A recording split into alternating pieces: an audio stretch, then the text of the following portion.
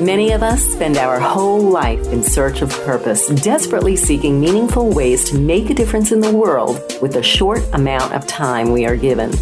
The Deploying High podcast has been designed to help you analyze what gives you purpose, to bring calmness to your life through inspirational, thought-provoking stories and conversation.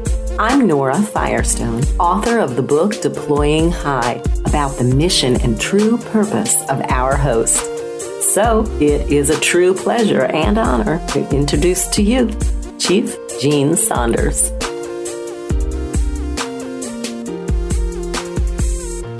Hello, you're listening to Deploying High. I'm your host, Chief Gene Saunders. I am the founder and CEO of Project Lifesaver International. Today, we are fortunate to have a beautiful young lady that is going to give us some real insight into the autism spectrum and the abilities that can come with it. I met her about 10 years ago, actually through a staff member that brought her to my attention and said, you really need to read about this young lady. She's extraordinary. Well, I started reading about her and I was so impressed that I reached out and asked her, would she consider being an ambassador for Project Lifesaver? And she accepted and actually spoke at one of our conferences and was a big hit. She is, as I said earlier, and not to be superfluous, she is an extraordinary young lady. She is an author.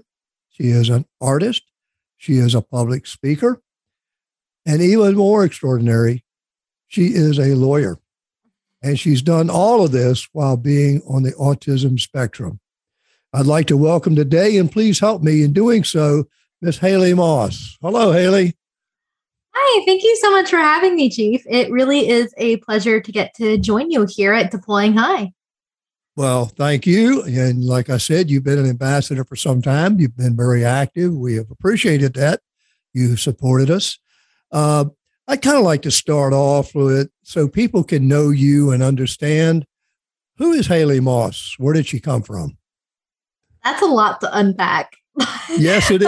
I'm going to try my best. So you heard a tiny bit about me. I am from South Florida. I'm born and raised. I can't imagine being anywhere else other than somewhere that it is warm and sunny most of the year, except for when it's rainy season, as we know. Yeah. That aside, I am autistic. I was diagnosed when I was 3 years old back in the late 90s during a very different time, so it seems. I also am an attorney by trade, but an educator by choice. I love getting to talk about autism and neurodiversity and how it can be more accessible and inclusive for people of all abilities, and really making sure that disabled people and neurodivergent people and autistic people are at the forefront of those conversations.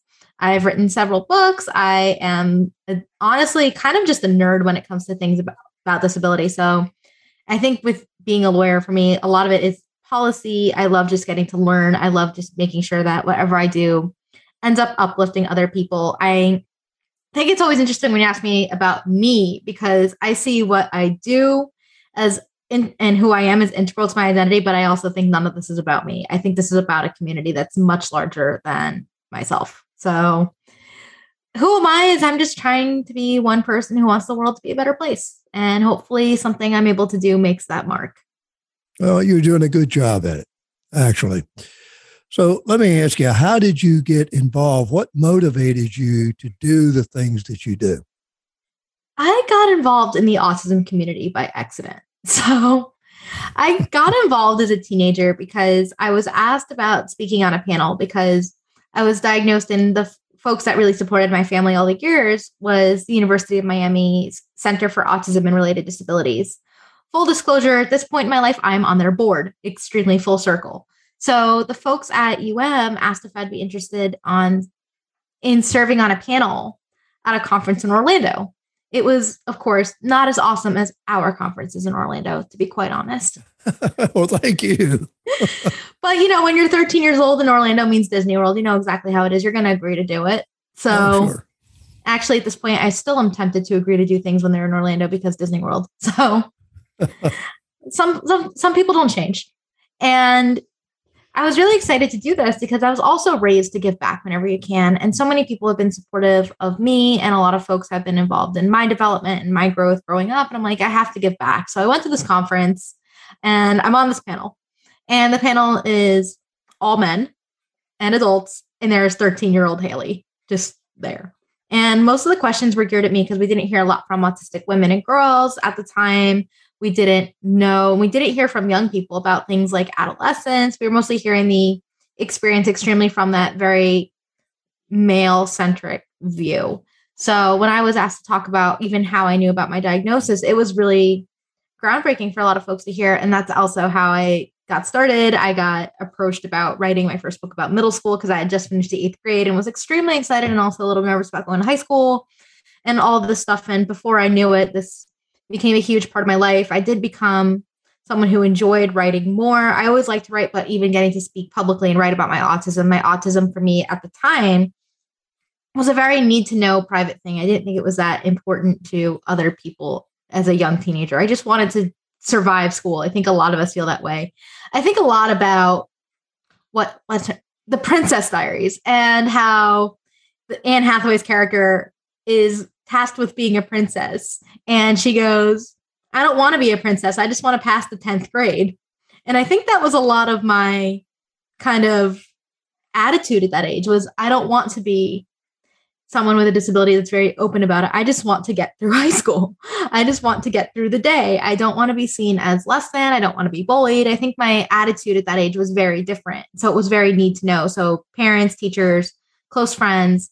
And I was actually doing an art show when I was in high school because I'm also an artist, as you mentioned. And part of my proceeds were benefiting an autism organization. And I hand a flyer to my freshman English teacher. And he asked me to talk about my artwork and stuff in front of the class. And of course, I'm comfortable with that. And then he asks me why part of the proceeds are going to this autism organization. And I had maybe 30 seconds to come up with an answer. And I didn't know what else to do other than just say, well, I'm autistic. That's why. So that was how I ended up telling everybody. And that was also kind of a catalyst for why I didn't publish under a pseudonym, why I ended up just keeping everything attached to who I am. And honestly, it all changed my life. And I've been involved in our community ever since. Well, you're doing a wonderful job at it, Haley. Seriously. You've stepped in a couple of times at our conference and emceed and did a fantastic job. And I thank you for that. Now, why did you want to become, and you have to understand where I'm coming from being a cop. Okay, I think you know that. How did you decide that you wanted to go into law? I didn't. I honestly thought that I wanted to be a doctor. That when I was in high school, even when I started working with you, I had it really set in my mind that I was going to be a psychiatrist. I thought it would be the coolest thing in the world to help other people with disabilities and autism in order to understand themselves and also to get help that they needed. I thought that would be like the coolest job on the planet.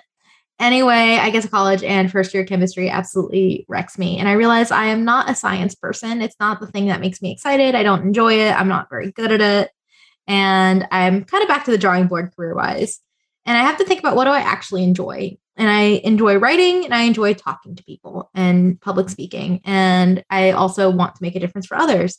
And that is how I realized those are all things that lawyers do. And I was like, oh, okay, lawyers do that stuff. I want to be a lawyer. And when I actually got to law school, I thought that I wanted to work for the federal government. So that's always an interesting tidbit that people don't always realize as I went to law school when I knew a little bit more about what lawyers did, is that I thought it'd be really cool to work for the Department of Justice and the Civil Rights Division and do disability rights work. I thought that was the dream job. And I did end up working in disability rights very briefly in my first summer of law school, and it was too close to home for me. I felt too much empathy for every person that walked in the door and whose cases I'd end up working on, because there wasn't really much that separated me from my clients, just one or two different life circumstances. And I would think about them all the time. So when I did end up getting into law and I ended up practicing, I worked more on corporate side. So I ended up working in healthcare and I represented hospitals against insurance companies. And I always joke that I didn't care what hospitals do after 5 o'clock, but with a human being, I care what they do. I worry about their well-being.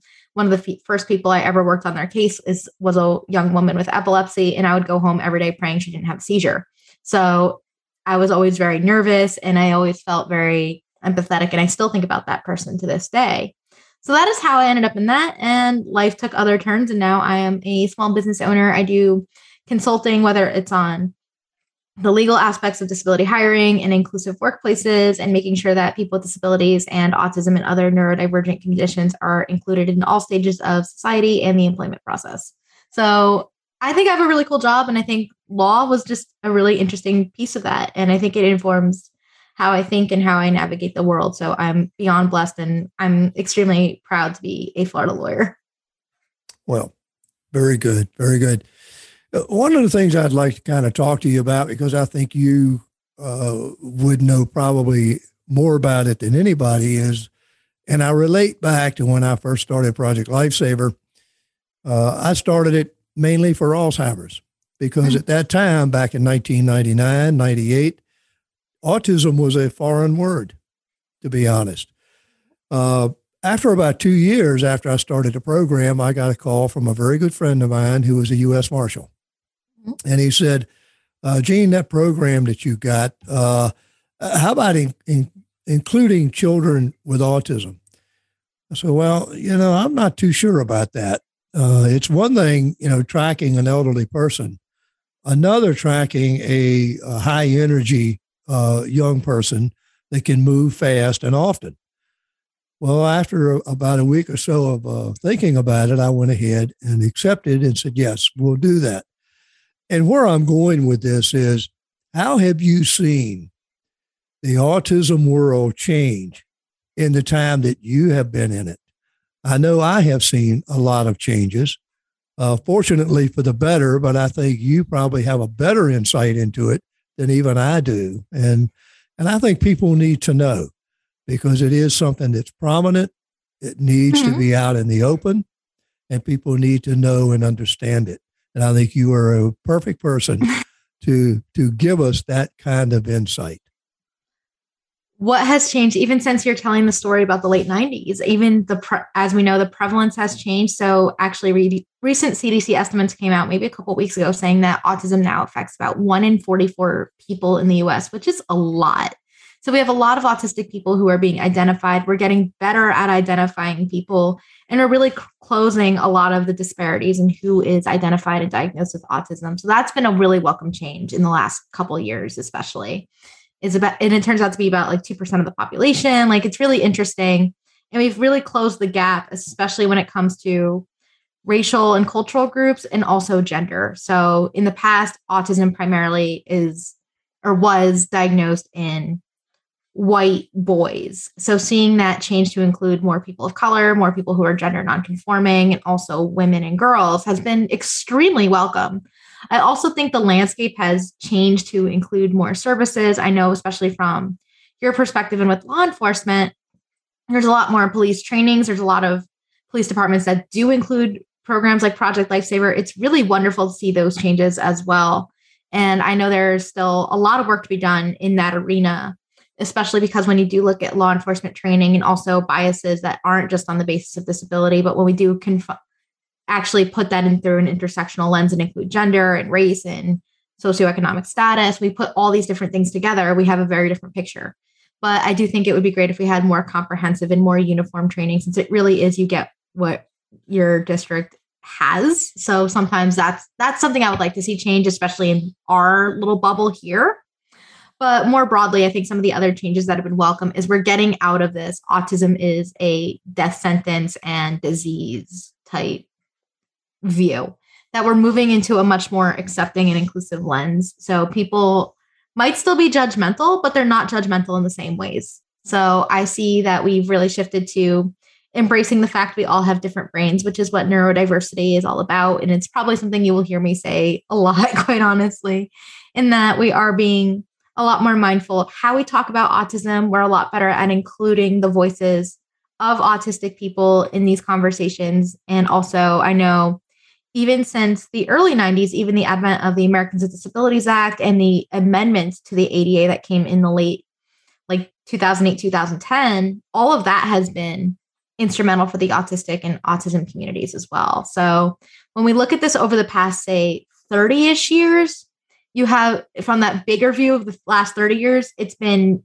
a seismic shift. So when I think about the early 90s, we had the kind of revamping of the Individuals with Disabilities Education Act. We had the ADA. And then so folks are actually able to get the services they need in school. They're able to get accommodations, all this great stuff going on. And now a lot of that generation, like me, we came of age and now we're adults that are starting to really take charge and lead this conversation.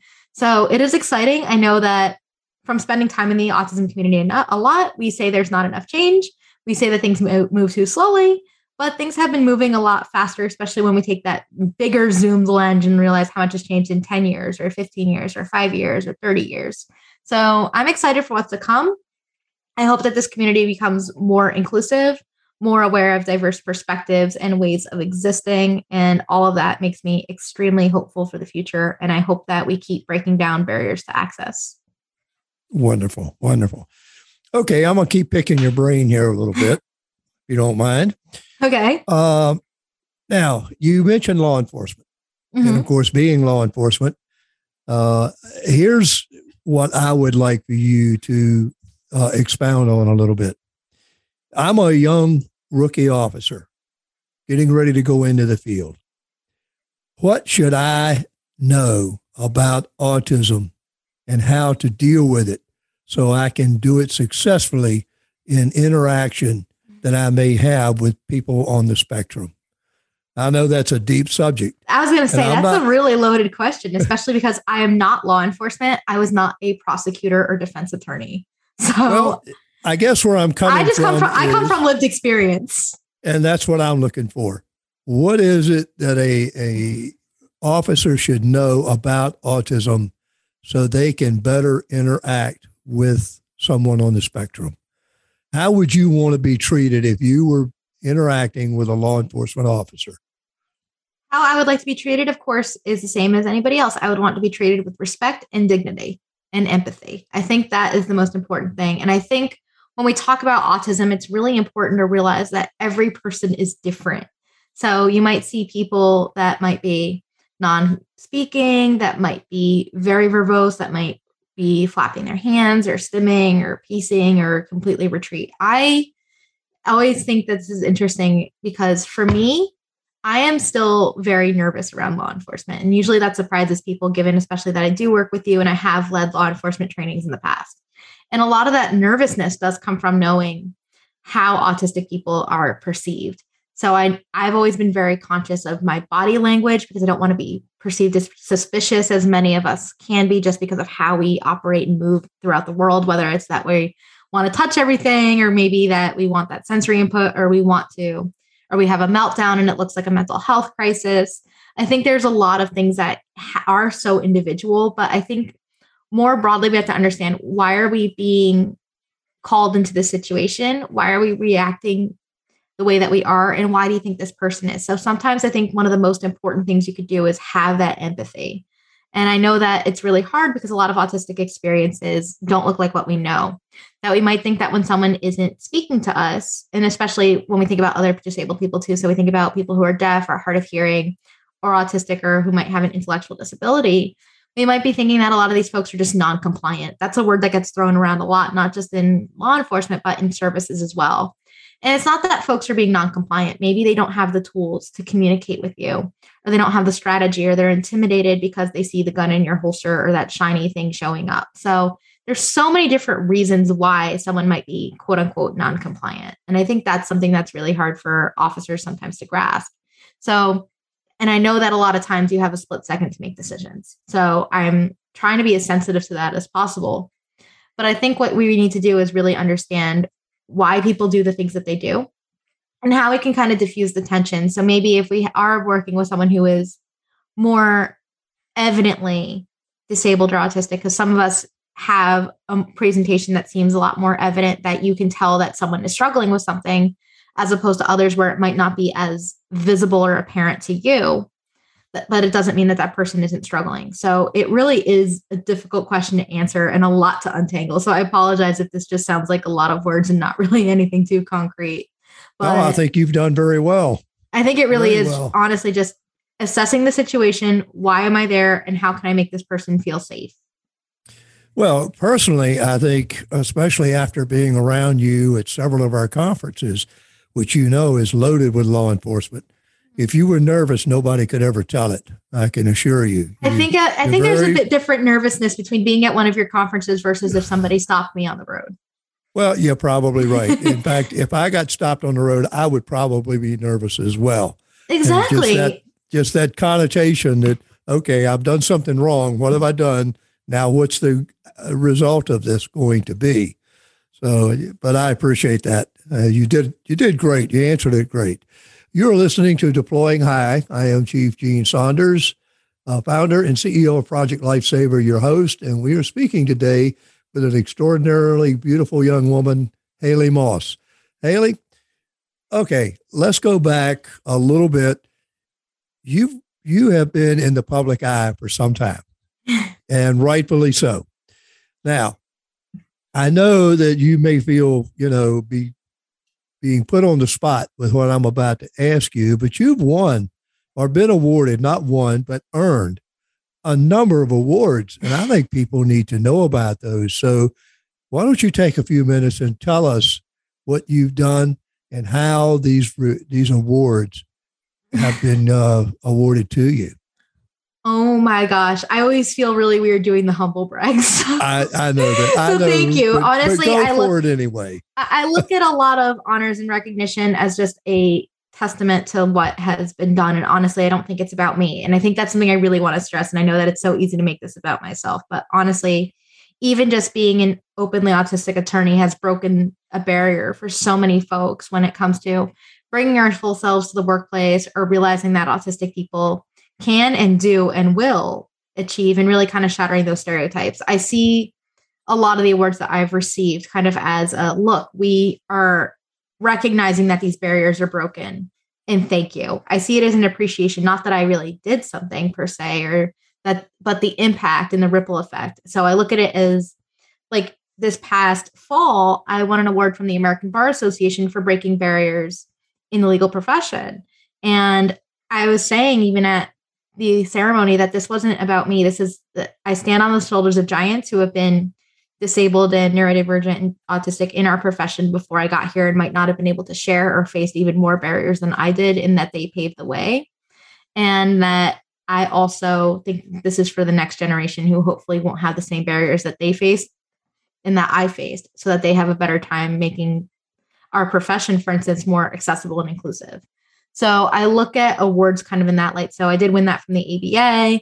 I've won several different legal awards, which still is really cool that my community and my profession believes in what I do. I've received things from nonprofits. I am genuinely just humbled every single time, because I really don't think that this work is a me thing. If it were up to me, this work wouldn't need to exist, because we would be so understanding and inclusive and accessible that we don't need someone to scream about it.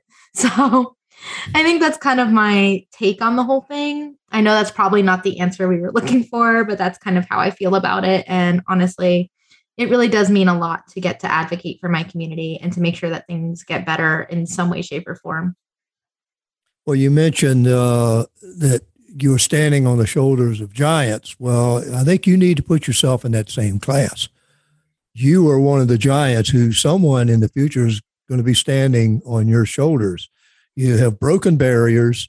You have shown people what somebody that on the spectrum can do and can accomplish and can stand out among everyone in making a better place and a better situation for them.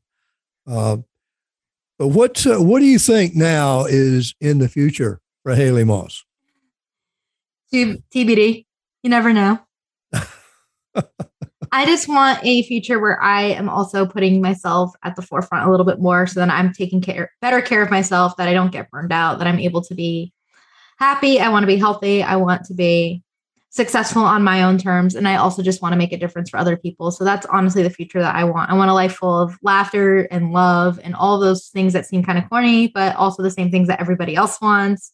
I want stability. I want all the same things that other folks dream of. So that's probably what is on my horizon, but I don't know what's next in terms of like if it's another book or another interesting project. Honestly, I just get really excited about being able to do something for other people. And that is kind of who I am as a person. Well, you certainly radiate that. So now here's another question for you. If Haley Moss had one wish, other than what you've already said, what would that wish be? To make sure that my family is safe and healthy at all times. Great answer. I feel like my one wish would to make sure that they're protected and cherished above all else, because my family is my everything and they are the best human beings that I know. And they have been there for everything. And I want nothing to ever happen to them in the history of forever. Well, I know that your parents have been very supportive. In fact, I had the pleasure of meeting your mother at the very first conference that you spoke at. Mm-hmm. And I remember that conference well. I don't know how well you remember it, but I got to skip school that day. I was really excited. Were you? When I was in high school. When you're in high school and you get to miss school to go do something else. Oh, yeah. I know you were nervous. You were quiet. I remember that. But you have certainly come out, Haley, I will tell you. All right. I'm going to ask you one more question before we close. Okay. If you could give advice to a person that is on the spectrum, what would that advice be? There's nothing wrong with you. You are not broken. You are not a failed version of normal. You are a delightfully wonderful young autistic person, and it is up to you to also find your joy. A lot of people will tell you all the things that are hard for you and focus on that. And it will make you feel kind of crappy if you're not careful. But focus on your joy.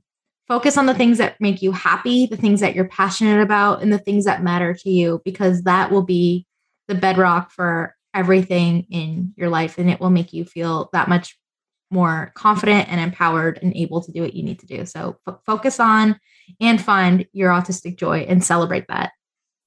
So if somebody wanted to reach out to you, Haley, how could they do that? How could they get in contact with you? You can say hello to me at haleymoss.com, or you can visit me on all major social media, and I will do my best to respond, even though my inboxes are usually a black hole. Yeah, I know you're a very, very busy person. We know that. So I would tell anybody that's trying to reach you to be patient, keep trying, because I know that Haley will respond. But anyway, you're listening to Deploying High. I am Chief Gene Saunders, the CEO and founder of Project Lifesaver International. And we have been speaking to Miss Haley Moss, a truly extraordinary young woman that is on the autism spectrum and has reached out and become even more stupendous in being a lawyer, an author, an artist.